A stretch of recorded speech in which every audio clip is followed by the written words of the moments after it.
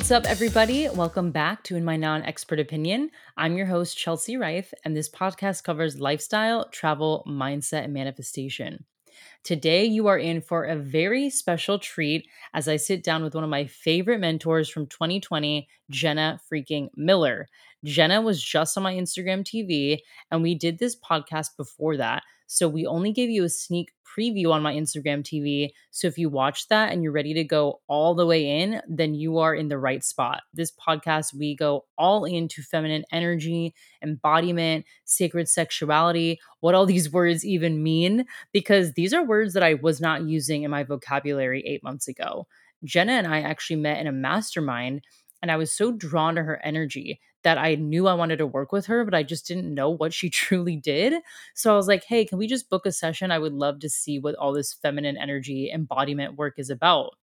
Booked the session and I was blown away. I feel like I all of a sudden healed years of things that I was holding inside my body. I mean, I was releasing and crying and journaling, and the stuff that was coming up, I was like, holy shit, like Jenna has a true gift. For me to only book one session with her and have that much transformation was, I mean, I get goosebumps talking about it.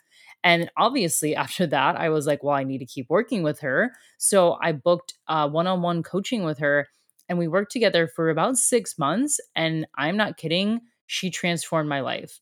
I credit her to why I was able to attract a dream partner. And now I'm in one of the healthiest relationships I've ever been in. It's why I feel like when I launched my first course in my business, things took off without a hitch. I mean, it was almost unbelievable the amount of people that were signing up, how easy the signups were, how easy it was to run the course, the results I was seeing, not only within my clients, but within myself. And I was like, what is happening? And I'm like, this is because of the work I'm doing with Jenna. She is telling me about how pleasure is my birthright, how my feminine energy can lead, and it doesn't have to be viewed as this weak, submissive thing that I used to think it was. So I could go on and on literally for like 2 hours about Jenna, but luckily we did a whole interview together. So you can hear about all her work, the transformation she does, the actual background of what she does, because obviously if you're listening to these words like feminine embodiment and sacred sexuality, like I didn't learn that in college. So she tells us how she got into it. I mean, this is a really juicy episode. You're probably going to want to take notes, no joke. Now, if you are listening to this episode or you watch my Instagram TV, then you know that Jenna is a guest expert in Self Care Queen. She is going to be leading a whole entire day on feminine embodiment and energy. So, if you're curious about what this episode is specifically about when it comes to working with her, you want to join Self Care Queen because it is going to be magical. I can already feel the transmissions that she's going to provide to us because she is a true expert at her craft. Like I said, I can't think of one thing that didn't happen in 2020 due to Jenna positively. Like my relationship, my business, everything was because of Jenna. And that's why I wanted her magic inside of Self Care Queen. So, if you love her energy, you love this interview, you love the IGTV, and you just love in general what you're seeing and hearing, and you feel the pull to join Self Care Queen, I highly recommend you do because we start in just 4 days, January 25th, and it's a 5 day experience only running once. So I'm not selling this as a replay. I really like to contain the energy of the group and keep it intimate. And I like to channel the energy or the message of what I'm saying, share it with that group specifically, knowing that they were meant to hear it, and then move on. I don't really love selling replays, again, because it just feels like the energy of the group is very private and intimate, and I want it to stay sacred. So that's why I don't like sharing replays or selling them after the fact. Now, if you join and you can't make one of the days and you need a replay, that's different. We will be recording them so you can always watch the replay if you have a work conflict or you just can't make it. But if you wanted to join after the fact and wait till it like goes on sale as a replay, that's not happening again because I want it to be a one-time experience. So basically think of it as a fun virtual retreat. It is going to be so juicy, so magical, so transformative. We are doing so many different things in 5 days, from journaling, multimedia expression. It's going to be all about like painting and drawing and audio and really expressing yourself, visualization and vision boards, guided meditations, dance parties, hyping yourself up. I mean, this really is like the biggest boost of self care for your mind, body, and soul. And again, Jenna is leading a whole entire day inside of this experience. I think you are going to absolutely love this interview. You're going to fall in love with Jenna just as much as I did. And let me stop rambling because, like I said, I could talk about Jenna for like 3 hours. So, with that, let's dive into the episode. And if you want to join Self Care Queen, you can enroll in the show notes, DM me at Chelsea Rife, or find the link in my bio on my Instagram. All right, let's jump in.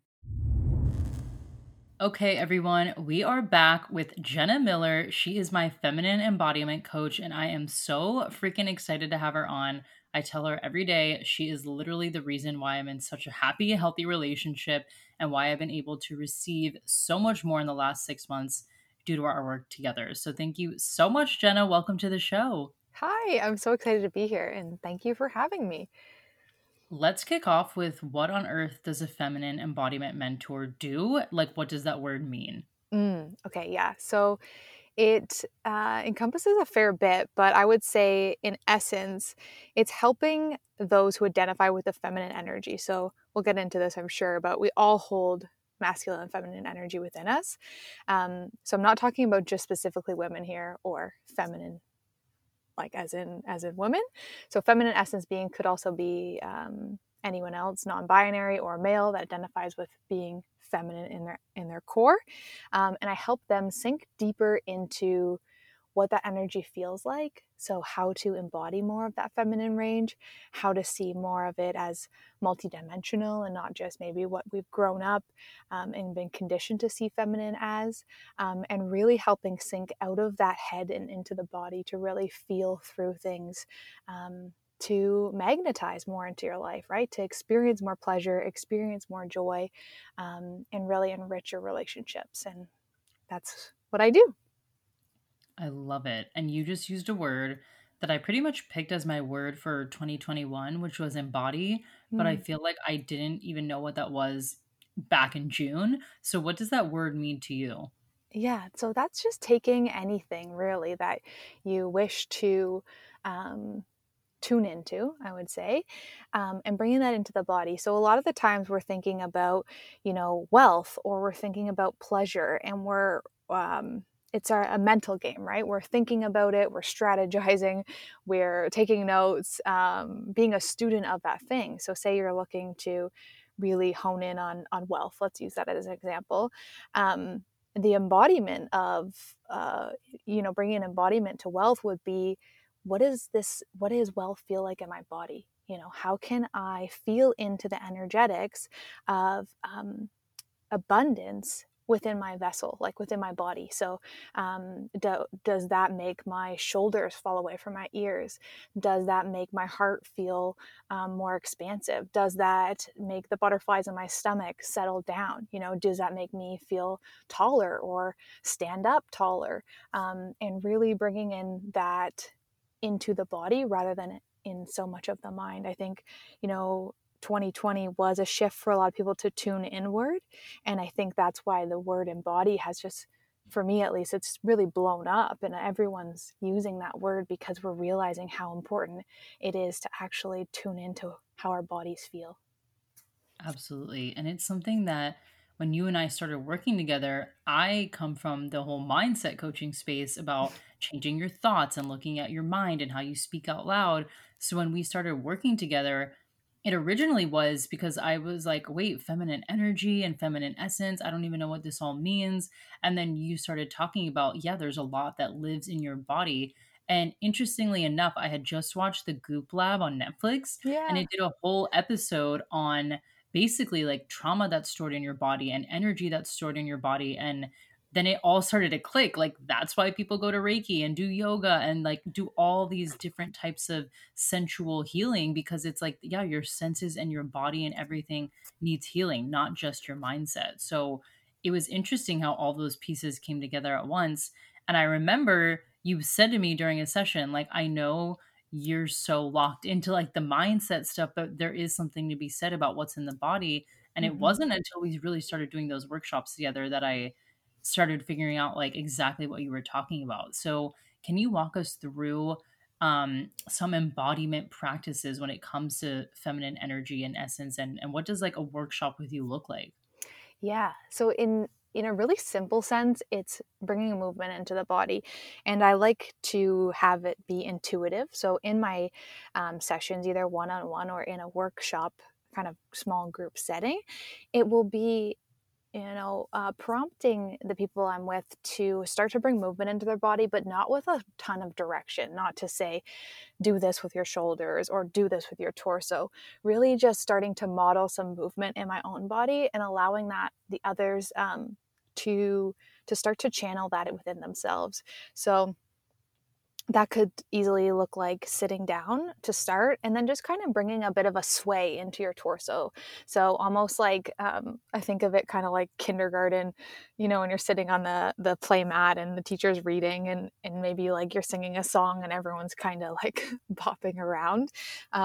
Similar, not, I mean, similar but not to that type of movement where you're just intuitively like dancing to the music or the beat or your own breath or your own heartbeat, and allowing things to flow through. And so for me, my real area of love and interest is within sensuality. So for me, that's adding in sensual movement. So what does it look like for you to embody your own sensuality, your own sexuality? And that could be slow, um, more thoughtful movements, or that could be a little bit more assertive, a little bit more spicy movement. And yeah, it gets to be fun. It gets to be whatever you desire it to be. And then I feel like in a group setting, we kind of all play off each other's energy too. One person starts to move and with their hands, and then other people are inspired to create their own movement as well. Yeah, it's always so interesting to see what comes out when you let your intuition guide you and really lean into that feminine essence and energy. And it's something that I want to get more into is what is feminine and masculine energy? Because I think most people listening hear the word feminine energy, and I used to think of two things. That's weak, submissive, dainty, docile, all these words that would just basically be wrapped under submissive. And then I used to think masculine was like alpha mode, macho man, like, oh, if someone says that they're masculine, they're just like a macho man. And then when we talked, it was like, no, that is absolutely not what this is. And then you walked my group of in the Chaos to Confidence course through this and through several of your workshops that I've done now of like really the differences between what they are. And I would love for you to explain that and also what the wounded masculine and feminine is, and then the divine, because I think that was the piece that clicked for me. Yeah, so a beautiful kind of analogy. I know both of us are visual people, and maybe the folks listening are as well. So, a cool visual that I like to think of when I think about the masculine and feminine energy together in their more divine essence is a river bend. So, the structure of the grass and the moat that the water gets to sit in is the masculine energy. It's really the backbone. It creates the container for the water to exist and move through. And it's pretty fixed, a lot of like over time, obviously the water is going to shift the bend, but for the most part, it stays sturdy and strong. And that's like the masculine energy, our structure, our systems, our discipline, our leadership. That's the masculine energy. Then the feminine is that beautiful water moving through. The water doesn't have a rhyme or a reason to where it's flowing. It could move forward or backwards or side to side. It's got ripples in it. It absorbs things along the way. It bounces off things along the way. It's really in this just beautiful flow of what feels good and where it's being called to go. So that's a cool little visual of the two energies at play. But if I were to describe sort of the characteristics associated with the masculine energy, like I said, it would be protective, confident, strong, honest. It's rational, it's purposeful. This whole masculine energy, it's really driven by purpose and its mission. So that's a huge part of the masculine energy.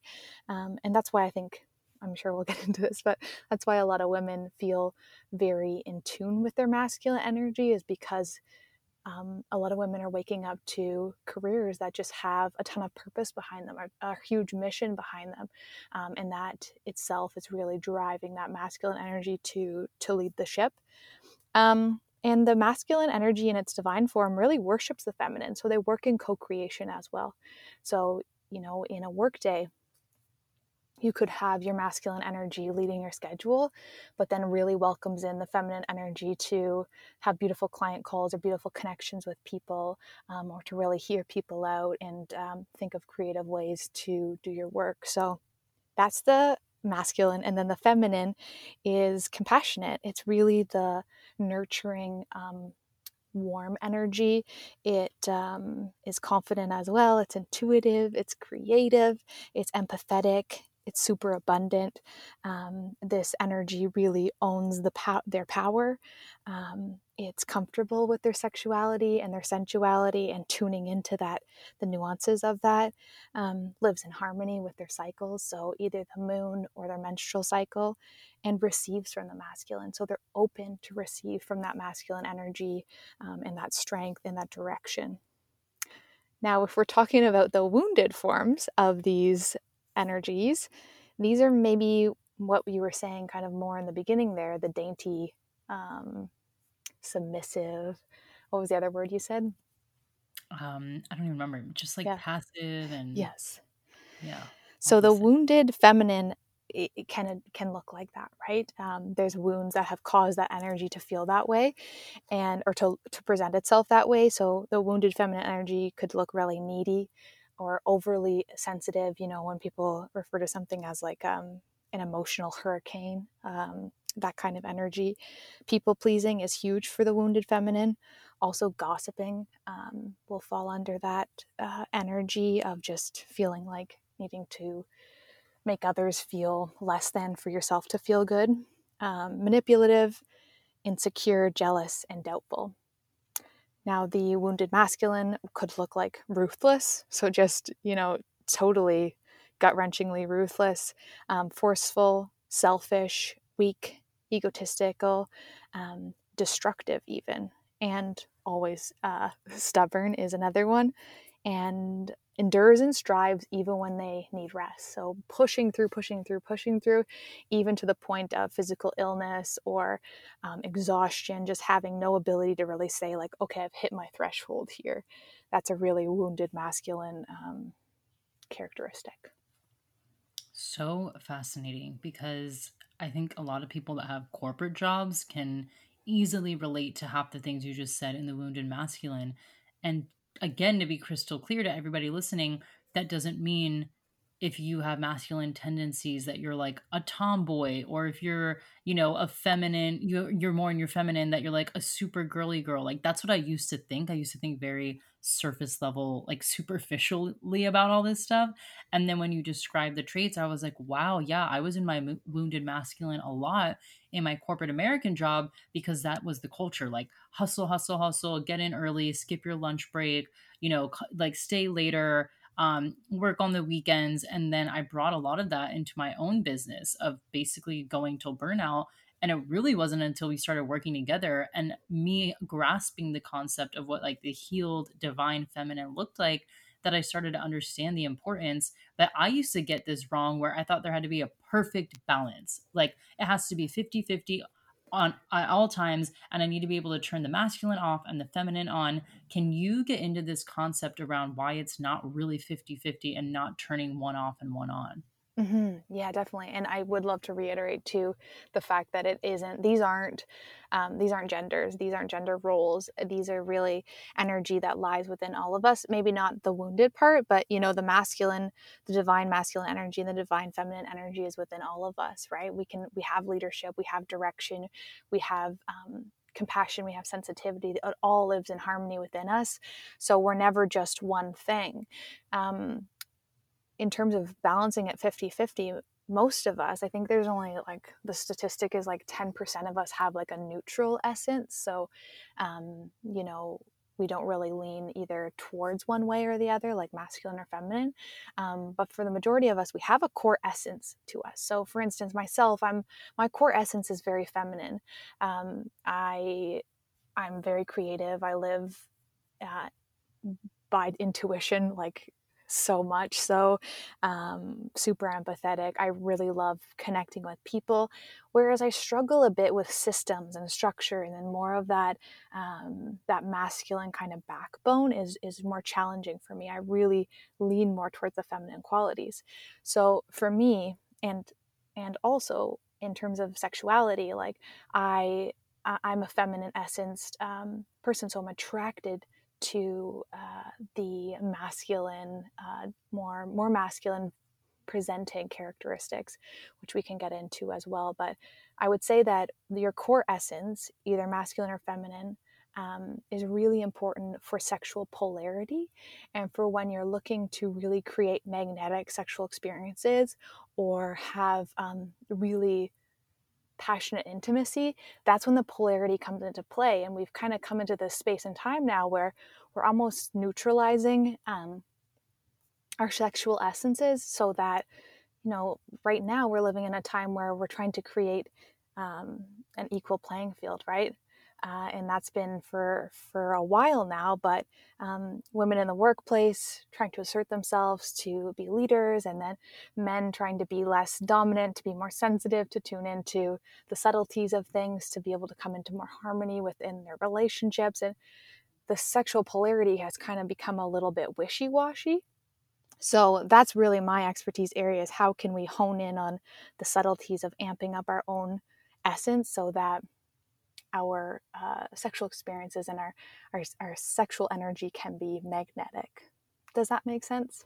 Yes, it's so fascinating to hear all this stuff because I always tell you, we've been working together for 6 months and hearing it over and over again is still like hearing it for the first time every time. It's such an interesting world. And it's something I feel like, especially women, we need to learn about way earlier because we are so conditioned to grow up in a society where, like you said, now it's shifting where we are the independent people, we are becoming breadwinners, etc.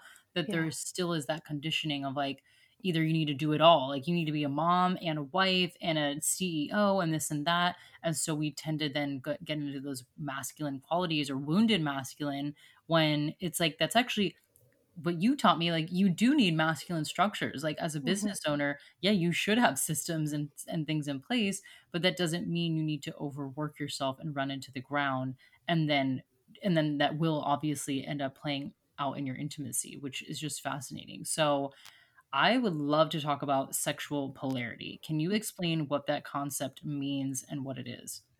Yeah. So if you think of anything in terms of like that corny saying, like opposites attract, it is so true when it comes to sex. So we really, to have that truly magnetic sexual experience, we want both the feminine energy to be present and the masculine energy to be presented. And this doesn't look like man and woman, men holding the masculine energy and female holding the feminine energy. This could look like a same-sex couple, and one of the individuals in that partnership obviously leaning to opposite ends, right? And so that polarity is what's really going to create the magnetism for that sexual attraction to be super spicy and fun. There's someone that's leading, right? That's masculine energy. Someone's leading the experience. They're a bit more of the dominant energy. They are planning maybe the date or the evening that you're getting together for. And the feminine energy is really open to receive. They are in surrender to that directional energy. They are heart is open. They feel in flow with their body and their surroundings, and then that fun dynamic is what creates these really spicy experiences. You'll even see this if you now you're aware of it. You'll be watching a film and you can kind of pin, who is, even if you're watching a same-sex couple be intimate, you can pin like who is the more masculine energy in that dynamic and who's the more feminine. It's kind of like a fun little game. At least I like to play. Love it. So let's say especially because I think people listening, like I did in the beginning, was think, oh, because I'm a girl, I need to be in my feminine. And like you said, it's not gendered, but that's what we think. Well, the guy needs to be in his masculine. I need to be in my feminine. So can you walk us through, I guess, scenarios of like what it looks like for a woman or like a same-sex couple to be in her divine feminine or divine masculine leading these sexual experiences, or being the one to be more of like the softening and receiving Mhm. end of it. Yeah. So if you were the masculine partner in this situation, and this is why, the dynamics of like being a dominant or being a submissive is kind of fun, and like interchanging between the two in the partnership or in with any of the your sexual partners. But um, having one person be more of that dominant energy, and that's not to mean like physically rough or anything like that, but they're the one that's is like I said, making the plans. Maybe they're um, a little bit more like they're lifting you up, like they are um, creating a little more direction with pulling your hair back or pushing you against the wall, right? And if you, I mean, when I talk to my girlfriends and they're like, okay, I want my partner, I want to have hotter sex. I would just love for him to like ravish me in the kitchen, right? Like I'm doing something, and then all of a sudden we're in like this throes of intimacy.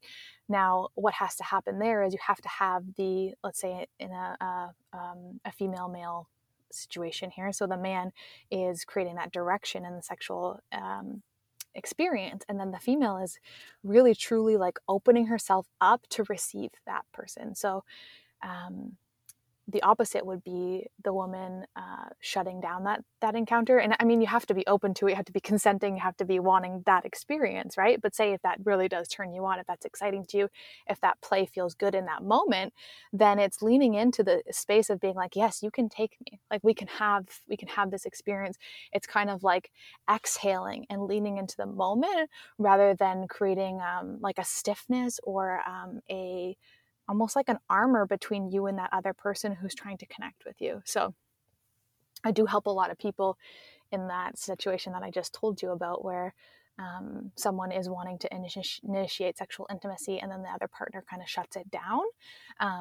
There's a ton of reasons behind that, some of that leaning towards the wounded energy as well. That would be a case by case situation, but really, truly, the feminine energetic looks like opening to surrender, and the masculine energy looks like direction and uh, pursuing. Mm. Wow, wow, wow. You know what I totally forgot to ask you before we got into all this is like, how did you get into this work? Because this is work that I said I think we all need to learn when we're literally preteens. And it's so fascinating that me, as almost a 30-year-old woman, is learning this stuff. So where did you pick it up, and where did you learn all these concepts, and how did it become something that you wanted to teach? Yeah, so I think it was always an interest for me. Like um, relationships has always been something that has fascinated me, and intimacy has always been really interesting to me. So I grew up in a household with my father as a physician and my mother as a spiritual mentor. So I was kind of this like this blend of science and spirituality. That's truly, I think, is the backbone of how I've landed up here. But I mean, I self studied for so long, just as a like the books I read, the things I watched, the things I tuned into was always um, this type of material, right? Like how to enrich your relationships. I loved Cosmo as a young adult, which I now realize was kind of problematic, but I loved like magazines on like sexual intimacy and what this stuff looked like. And then I went to university. I studied I studied psychology, and sociology, and just really having a lot of fun learning about people and how people interact and how our minds think. And then I studied human sexuality in university, and it was sort of more of that medical guise of this is what sexuality is. And I was like, okay, we're talking about all of the anatomy here, but where is like the heart in these connections? Like, where is the heart in these conversations that's really bridging people together? So, once I left university, I just really started like a decadent self study into this work and living it myself, right? Looking at my own masculine and feminine relationship, what was there, what needed some support, what needed like my attention. And then I also did study Tantra for period of time Neo Tantra, and just dug into the art of sacred sexuality. So, what it looks like to go beyond just intimacy to get off, and really intimacy that is nourishing, that is supportive, that is transformational. And I would say, so it's a bit of university education mixed with my upbringing, mixed with just a genuine feeling like this is the work that my soul was put here to do.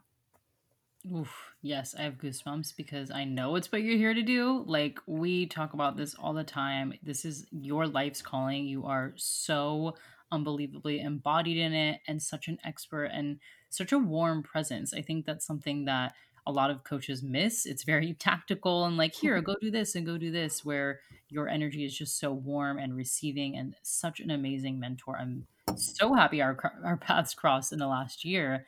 Um, and it's been so helpful because we can get into some scenarios in a second because I want to be able to relate this back to some people listening. But I know some people listening probably just heard a word that I know I heard. And I was like, why are these two words going together? Is sacred sexuality. When Yes. I heard that word, I was like, I don't understand. Sex is this like, I know it can be intimate and loving, but like, how can it be sacred? Like, I hear the word sacred and I think of church and religion and God. And I'm like, sex is not part of that. Like, you grow up in these things like, don't talk about sex, don't masturbate, don't do this. So, what on earth is sacred sexuality and what does that mean? Yes, for sure. So I would say, there's so many things that muddy up our opinion of what our sex and our sexuality is to us, and that's the media and medical advice and medical ads and our time in doctors' offices, and like these things create all this stuff on top of what is truly just our birthright, right? Pleasure is our birthright. We're all birthed through sex. We are all birthed through a womb. We all our bodies are meant to experience pleasure. So for me, it's a coming home of those things, and it's a reminder of what our bodies are actually here to experience, and that is pleasure, and that is connection, and that is the feel good stuff, and that does include sex, right? And that is such a one of those things that we always like put behind a closed door and we say like this is off limits, but it's such a part of our human experience here. So the sacred part of it is this returning to its core purpose. And for me, sacred sexuality really is um, bridging like the spiritual essence of you as an individual, living out your earth walk and bringing in the sensuality to it. And I've heard mentors of mine say things like, you're never really truly like deeply spiritual unless you're also sexual, because we are sexual beings. And I know that this will trigger some who are listening, but I encourage you to explore that. I encourage you to explore what your relationship is to sex, and is there room for the sacredness of just the pureness of your body, right? Your pure, um, beautiful body that was placed here for a reason, for you to experience the most vibrant, um, like time here in this body. That's what I would bring it down to. Is I know it seems weird to have the word sacred there, and that may mean that we need to look at maybe your relationship to what source or what God is to you, and create more room for you in that relationship.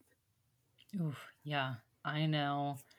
Definitely myself, and I'm sure people listening grew up thinking sex is something you do when you're either really drunk or, it will feel good maybe once you get married. And when you have a baby, it will feel more meaningful. And the concept of it just being like pleasurable just to be pleasurable, I swear was a concept I learned in the last 6 months. Like, I was like, wait, what? Like, I thought it had to please somebody or it would feel better once I'm in a more serious relationship. And I think that's with my own sexual experiences, that's why I have those ideas. So if someone's listening and they relate to some of the wounded, either masculine or feminine tendencies that you were talking about, whether that's insecurity or jealousy or anger or anything. And they want to work on improving their, pleasurable experiences. Like, what's something they can do, or what's a practice or a thought that they can choose to start really leaning into sex as this, like you said, pleasurable experience versus something that just feels like, I don't know, a chore, like a checklist that you have to do with your partner. Yeah, I will come back to the religion thing for a minute because I think it's important, and to give space for people to have their own experience here. But and when I mean sexuality, it doesn't have to mean partnered sex, right? If your belief system, if your core values mean that you wait until marriage, or another time in your life to embark on that journey, then that's beautiful as well, and that's your divine timing. So there's space for that. I'm not telling anyone to dismantle those beliefs. What I am saying is, how can you attune your relationship to your own body, your own, I always love to call it a sacred vessel, your own being, and seeing it in its subtleties, in its little quirks, and pour love into your own body so that you step into more of your fullness, right? And that doesn't have to mean masturbation. That doesn't have to mean self-pleasure. That could just mean even just approaching your skin with more kindness, with more of a slower touch, with giving yourself a hug, giving yourself a warm bath that feels nourishing, right? There's sensuality in things that have nothing to do with partnered sex. And I just wanted to make that clarification because I think someone out there may need that. um, Yes, super important. so yes, to answer your other question, if there is sort of the woundedness in any of the things that I'm talking about here, say, you're a feminine essence being and you're feeling kind of that more wounded feminine energy where there's gossip or there's people pleasing, or you feel like you are manipulating people around you, right? Those would be the qualities that would be more wounded feminine. The first thing is to bring presence to it and to ask yourself, like, why? If you feel like you are someone who is maybe gossiping a fair bit, like asking yourself in just a still moment, like spending some time alone, breathing, maybe bringing out a journal or even just meditating and just being like, well, why do I do this? What is this action providing me?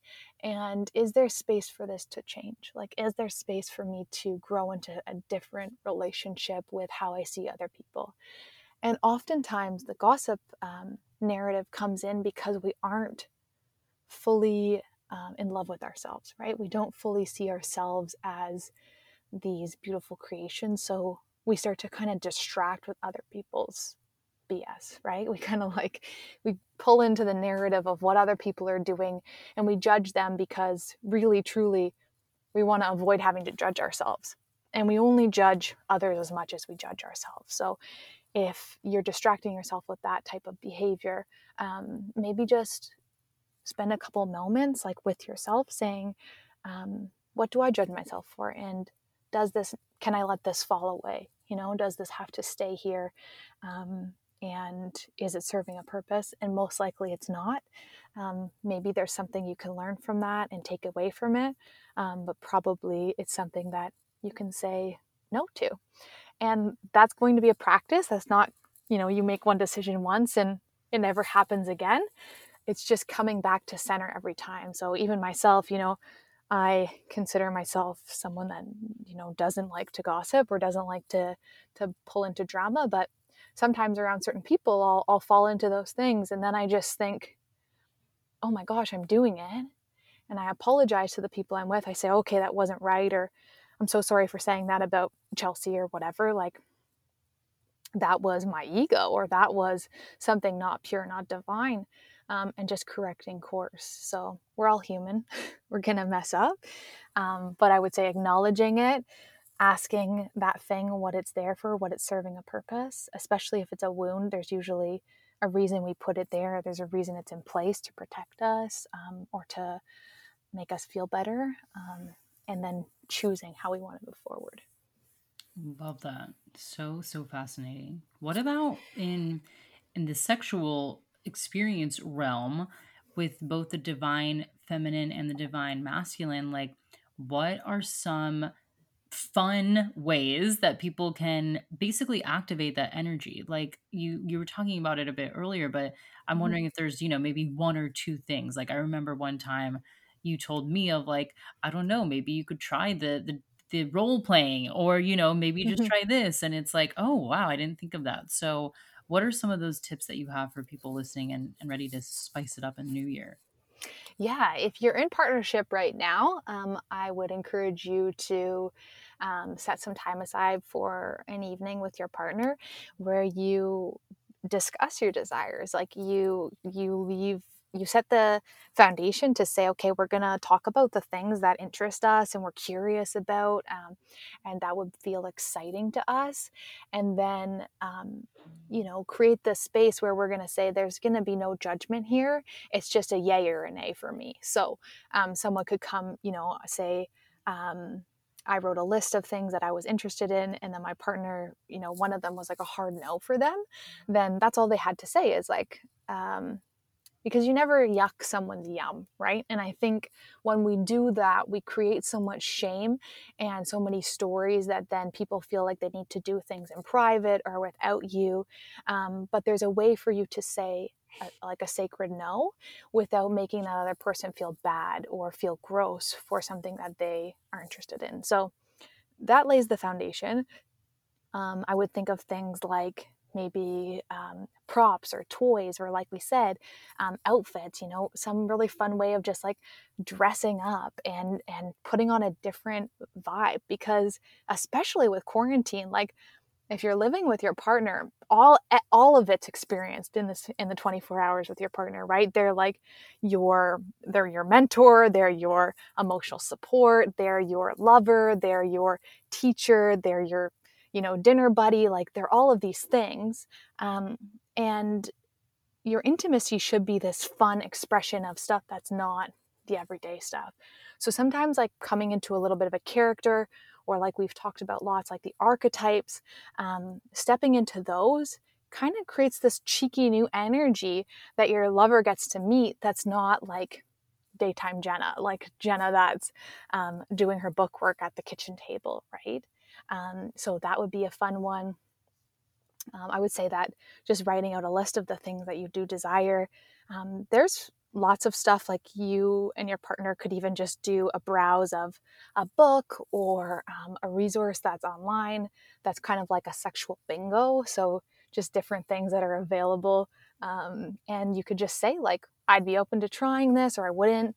You could print those resources, so like a sexual bingo card, and then both fill them out kind of without each other, and then come back together and just be like, what do we have in common here, really avoiding the things that maybe freak you out that your partner maybe said yes to. Because at the end of the day, we all just like things because there's some reason attached to it, right? And I think that sometimes we get scared to explore the unknown with our partners for fear of things changing or being different, especially if it involves like a threesome or other people being invited into your sexual experience. But remembering that you always have that sacred no to say, like, that's actually not for me, and I'm going to need you to honor that no within me. So yeah. Yeah, I was going to ask, how do you even open up that conversation if you're someone that hasn't even had these conversations, but let's say you're like, oh, I want to try role playing, but I just know my partner's going to shut it down. If you were in a coaching session with someone, what would you tell them to open that conversation up? Yeah, that's a really good question. And I think um, it would be a little bit like interesting to, I would need a bit more context, I think, because either you're bumping up against your own stuff and your projected stuff onto your partner, or is genuinely your partner has in the past been shut down you. So, like I was saying with the shame part of like don't yuck someone's yum, like they maybe in the past you've brought something up in passing and they didn't really take it seriously and they kind of like shrugged it off, especially with feminine essence beings.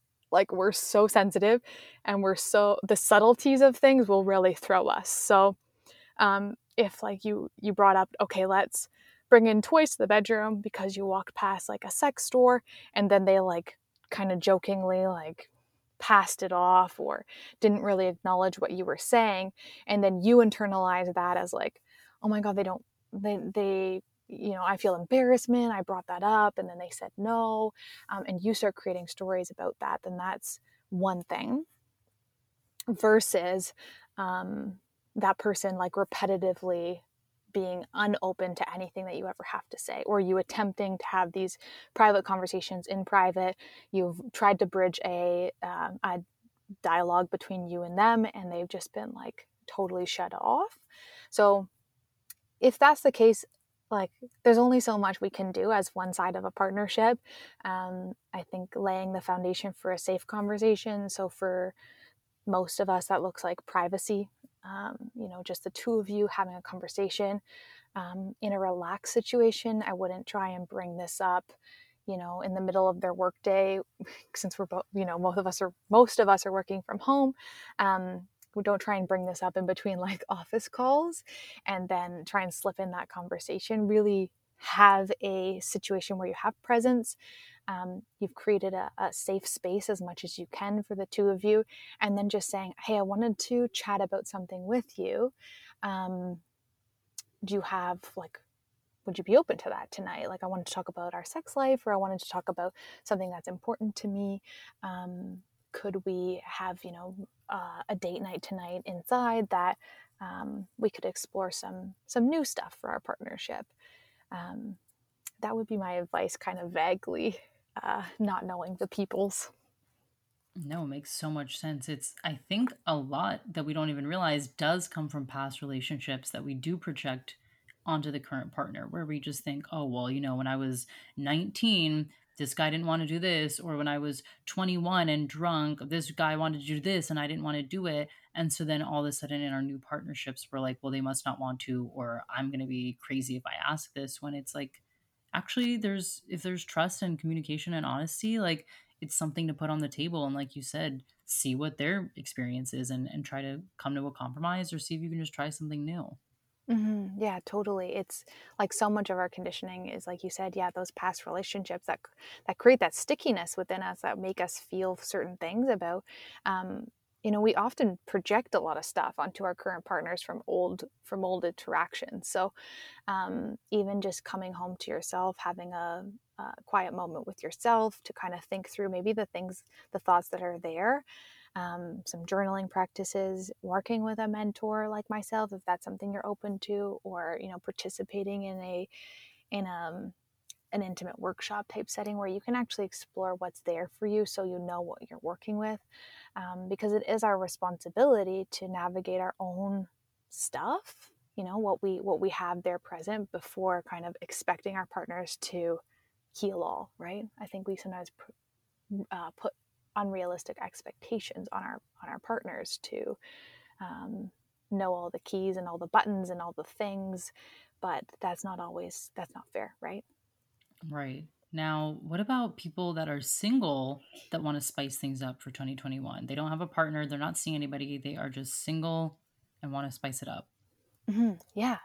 I would say, first of all, starting with presence would be the best thing. So just even navigating what's here for me, what's working in my intimate sex life with myself, or virtually, or however you're connecting with your intimacy. So what's working and what's not. I would make a little journal of that, or if you don't feel good journaling, even just a little quiet time thinking about those things, and then make a desire list, right? Just like I talked about for partners, it just, you wouldn't have the your partner your partner's point of view, but you could definitely write down your own desires. um, Kind of like, again, you could do that sexual bingo situation of what feels good for me. You could invest in a resource like OMG Yes is a really cool platform, which has to do all with female pleasure. So if this is a female listening that wants to learn how to navigate her body in a fun, different way, you'll learn tons of different ways how to self pleasure, and to spice things up that way, right? We kind of get into patterns where we're doing the same things because it works, but what if there was a whole other like avenue that you could branch out into that would invoke a bunch of pleasure for you that you didn't even know existed? So sometimes just cracking open to resources like that, diving into a book. I know Come As You Are by Emily Nagoski is a really great book if you're working through some sex stuff with yourself that you just want to navigate like your relationship with sex. And if you feel like it's hard for you to orgasm or you feel like you don't understand your body, I love that book. It's a really cool one. It's pretty sciencey as well, so there's that. Or just, yeah, working with like a mentor if you want to chat with someone else who can just maybe crack open your mind to the possibilities of what else lies, what else is available for you to tap into.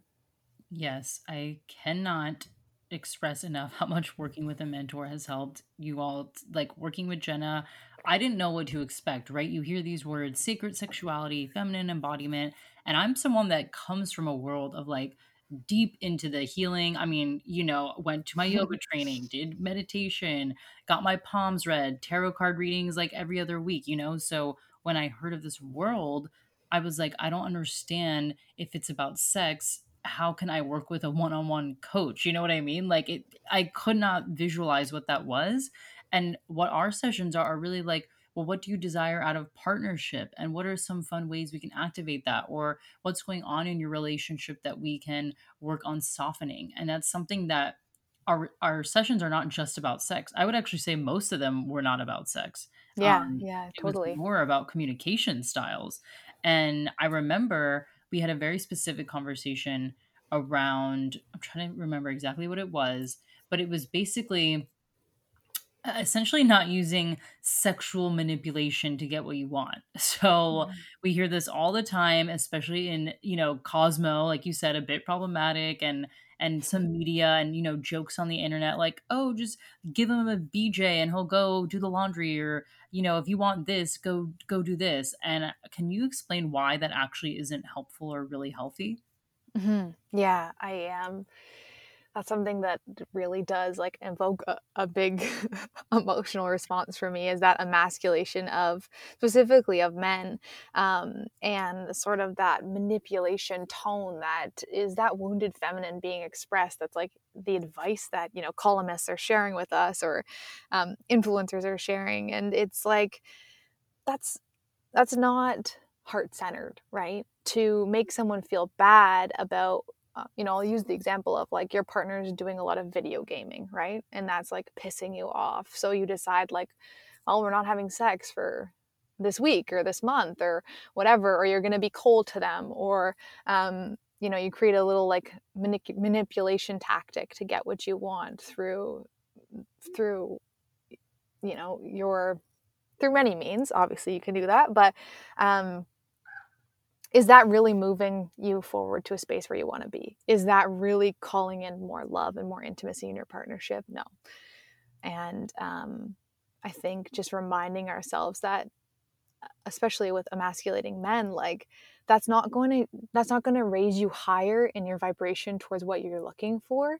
And if you're really truly looking for a man that's going to lead you, and I'm talking about female men dynamics right now because I think that is um, a big part of where that manipulation, like undertone of sassiness, comes from, is in heterosexual relationships. But if you're really looking to call a man into his power, don't constantly chip away at it, right? Don't constantly make him feel like he's not enough for you, because that's going to cause him to shut down. That's going to cause him to turn away from you, from the partnership, from being vulnerable, from wanting that intimacy with you. And that's truly kind of more of that wounded masculine energy. So that would be creating the opposite of sexual polarity, because you're both kind of butting heads with this masculine, like, um, force.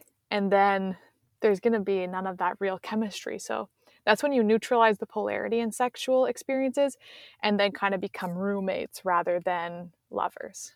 Ooh, yeah, that is something I'm sure many of us in quarantine can identify with, of like, oh no, did we just become roommates? Are we fizzling out? Or like you said, just starting to use those manipulation or emasculation tactics. And it's something that some of us don't even realize we're doing it, right? It's just what we pick up. And like I said, the media or your own parents or your own friends so you think it's normal, and then it does play out in your intimacy. So it's something that's been so helpful. And something else we talk about in our sessions too is like, if we're getting back into the sex conversation, is like Jenna's not Jenna is so non-judgmental that I can tell her like, "Hey, I kind of want to try this in the bed with my boyfriend. Like, how do I talk about this with him? Or, what does this mean? Like, how can I practice this on my own?" And it's an experience I've never had, right? All my coaching has been like, "Hey, let's take out your notebook and do these 5 things," or it's for business, like, "Go do these strategies." And so with you, it's like very energetic and very open dialogue, and it's something that I think everybody could use, especially when it comes to communication. There's also another example I want to bring up because I know probably anyone in a heterosexual relationship, maybe even same-sex couples can relate to this. The conversation around flowers. Mm.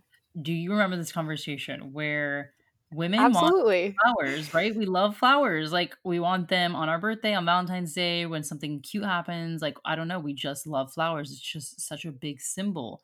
And when we don't get them, we start to be really annoyed. Like, what the fuck? Why isn't he getting me these flowers? Or like, hey, are you gonna buy me flowers? And it just becomes this fight instead of this beautiful exchange of like a symbol of love. So let's say someone's listening and they're like, flowers is just the example, but let's say it's something specific that they're hoping for, whether that's help around the house or I don't know, doing the laundry, right? How can we ask for that without, like you said, doing that chipping away and nagging and then like demanding it out of our own desire? Yeah, the first thing that comes to mind, and I'm sure we talked about this as well, but is there are you looking for something that you can source yourself, right? And this maybe not applies so much so to the flower. I mean, it could for sure, but is there something that you're desiring that you could gift yourself first to really empower yourself to say like, I have my own back, like I have my own needs that I know how to meet. And this comes back to like orgasms a lot too, right? Like people wanting their partner to just know everything, like know every button, everything that works. But they don't know themselves. Like they haven't explored what that looks like for them. They haven't explored self pleasure in a way that feels good for them. So then they're looking for this thing that they don't even really have within their own intimacy to self. So, first of all, is it something that you can find, that you can source for yourself? The second thing that comes to mind is a genuine expression of what that means for you. So if we go back to the flower example, um, like your partner, it's your birthday, and maybe they didn't get you anything but a card, right? And it's like really bumming you out because these flowers for some reason are really important to you. Well, you've acknowledged, okay, acknowledge first like why the flowers mean something to you, and that could be maybe from the past, or maybe it's because you've always seen um, men in rom-coms bring flowers. Like what does that flower symbolize for you?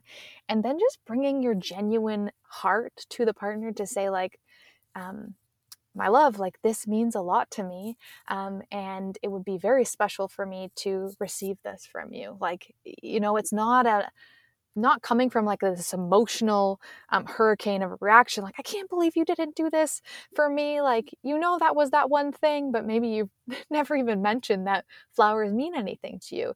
So offering your heart to our partners to say like these are our desires is very powerful, but we often just expect them to know, which isn't fair, right? Mhm. And you could play that same thing back, if it's if your partner wanted flowers from you, like, do you even know that right now, right? Like, if we maybe the flowers isn't a great example for what your partner would want, but if there was something that your partner genuinely really would have loved on their birthday or on their Valentine's Day or on a season in their life when they're really working hard, maybe it's a little note left on by their sandwich at lunch or whatever. Um, if they had something that they really wanted and you were coming from a really loving space, you obviously would care, right? So Mhm. why do we make the assumptions that our partners don't, or that they're doing it out of spite? So dialoguing, asking yourself if you can source that for yourself, asking why that feeling is there is really important, and then just loving communication, not heated communication, but from a present heart to say, like, this is what's here, and I owe it to you to tell you what's on my mind. I love that. I love the whole concept of we have to really think about like, do I really think he's doing this to spite me? Like, haha, I'm not getting her flowers. It's like, Yeah. no, I don't think so, or else we probably wouldn't be in partnership. It's just a conversation and expressing yourself. So that's something I feel like I've really learned with you is expressing myself. I thought I was expressive because I have a podcast. I like to talk. My background is in broadcast journalism. So in my mind, I'm like, I'm an expressive person, but when it came to expressing my desires in a relationship, that was like a whole new world. I have had so much trauma, and I use that word because I know, let me take a step back. I know people think the word trauma usually is something big like car accident or parent died or abuse. But trauma can be anything in your life that caused you to start doubting yourself or something that really happened that made that impact that you started to completely question your beliefs and how things worked. And a lot of my trauma was around relationships and expressing what I wanted and being shut down or being told that's crazy or I'm less than or whatever the case is. So in my mind, I thought that was true. Like if you express your desires as a woman, you're crazy or whoa, that's too much or that's slutty or whatever the case is. So if someone is relating to that experience, how would you help them in overcoming those past experiences and not bringing them into their current day? Hmm. Yeah, that's a huge theme, I think, for especially for women right now. And I think that's where a lot of the people pleasing comes out of too, is because, and maybe you can relate to this, but like you've seen your mother do it, you've seen your grandmother do it, like bend over backwards for the people in their lives just to make sure everyone's comfortable. And then at the end of the day, they're like exhausted, haven't taken care of themselves, and like, doing dishes. I don't know if that, I'm sure there's people listening that can really relate to that. But we see what this feminine role looks like, in a social construct type of way. And these are our teachers, right? So if you can do one thing that's really powerful, is observe the way that you've seen love and relationships expressed for you in your life, so with your parents or your primary caregivers, and then extend that to your grandparents, maybe your aunts and uncles, like those who are around you, any of your huge role models, and just see how love and relationships were presented. That's going to give you a whole insight into a lot about yourself. um, so, for instance, like, so we often think like the way that we were taught something is like the only way it's done. And this happens a lot with partners in cooking, right? So you move in with your partner and you're chopping an onion, and your one partner's like, okay, no, it's not done that way. Like it has to be done this way. And you're like, absolutely not. Like this is the more efficient way. Like this is how it's done.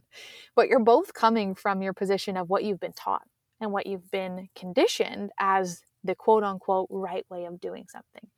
And this happens a ton in intimacy and in lovemaking and in connecting with other people. So coming back to what's here, what's my foundation, and that's a huge part of what I do is unpack with people, like, what are we actually working with, and who are the voices in your head who are telling you to do certain things, or you have to behave certain ways. And then I would just remind that person that it gets to be whatever they want. Like there's all of this stuff on top of how we're supposed to be that just like doesn't even make sense some of the time.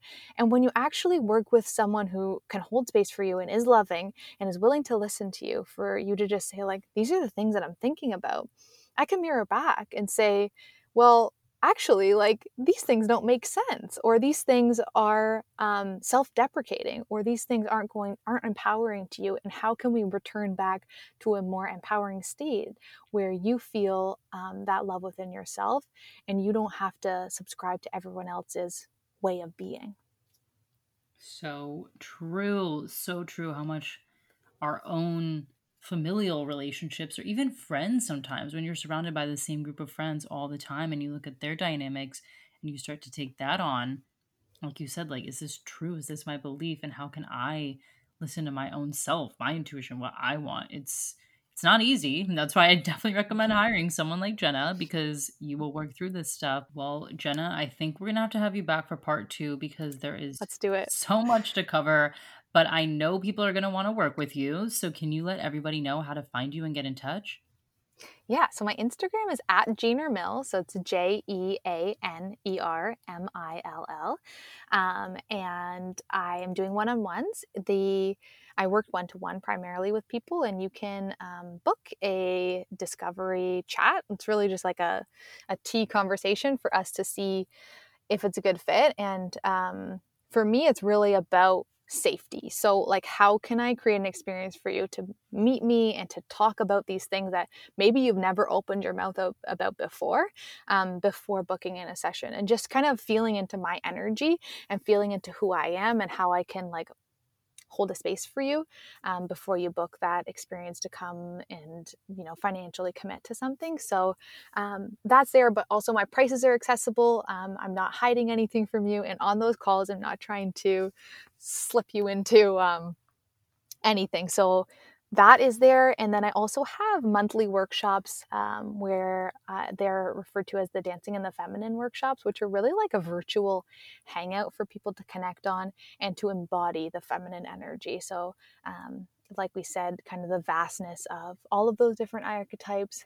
We bring in some movement, some guided meditation, some dialoguing, and really just gather in sisterhood to play and to connect in this world where things are weird through these this last year. I really just am excited to create spaces where people feel empowered to come and be themselves in. And I have done both your workshops and one on one, and both of them are absolutely amazing. So, you guys can't go wrong with either one you choose. It's obviously what you desire a group. There's more of the community aspect, and it's definitely more of like collaboration, where one on one, it's like, okay, we can talk about me, my relationship, my own sexuality. So, it's really what you prefer, and both are amazing options. Exactly. By the way, Thank you. yeah, and by the way, guys, Jenna is going to be a guest expert in Self Care Queen. So she is doing a whole day with us that Thursday, which is January 28th, I believe. She's going to be talking all about this feminine energy and embodiment and how it can all relate to self care. So I am stoked for that. I cannot wait to have you. And I know the people inside are already so excited as well. I can't wait either. I'm so excited that Beyonce is coming out. We're going to play. It's going to be so much fun. Oh my gosh, I can't wait. I am so excited. Okay, y'all. Well, you know where to find Jenna and me, and make sure to tag us either on your Instagram stories or if you want to upload it into any social media platform. Let us know what your favorite takeaway was, and you know where to find Jenna and me, and I will link this all in the show notes as well. So thank you so much, Jenna. This is a blast. Thanks. Bye.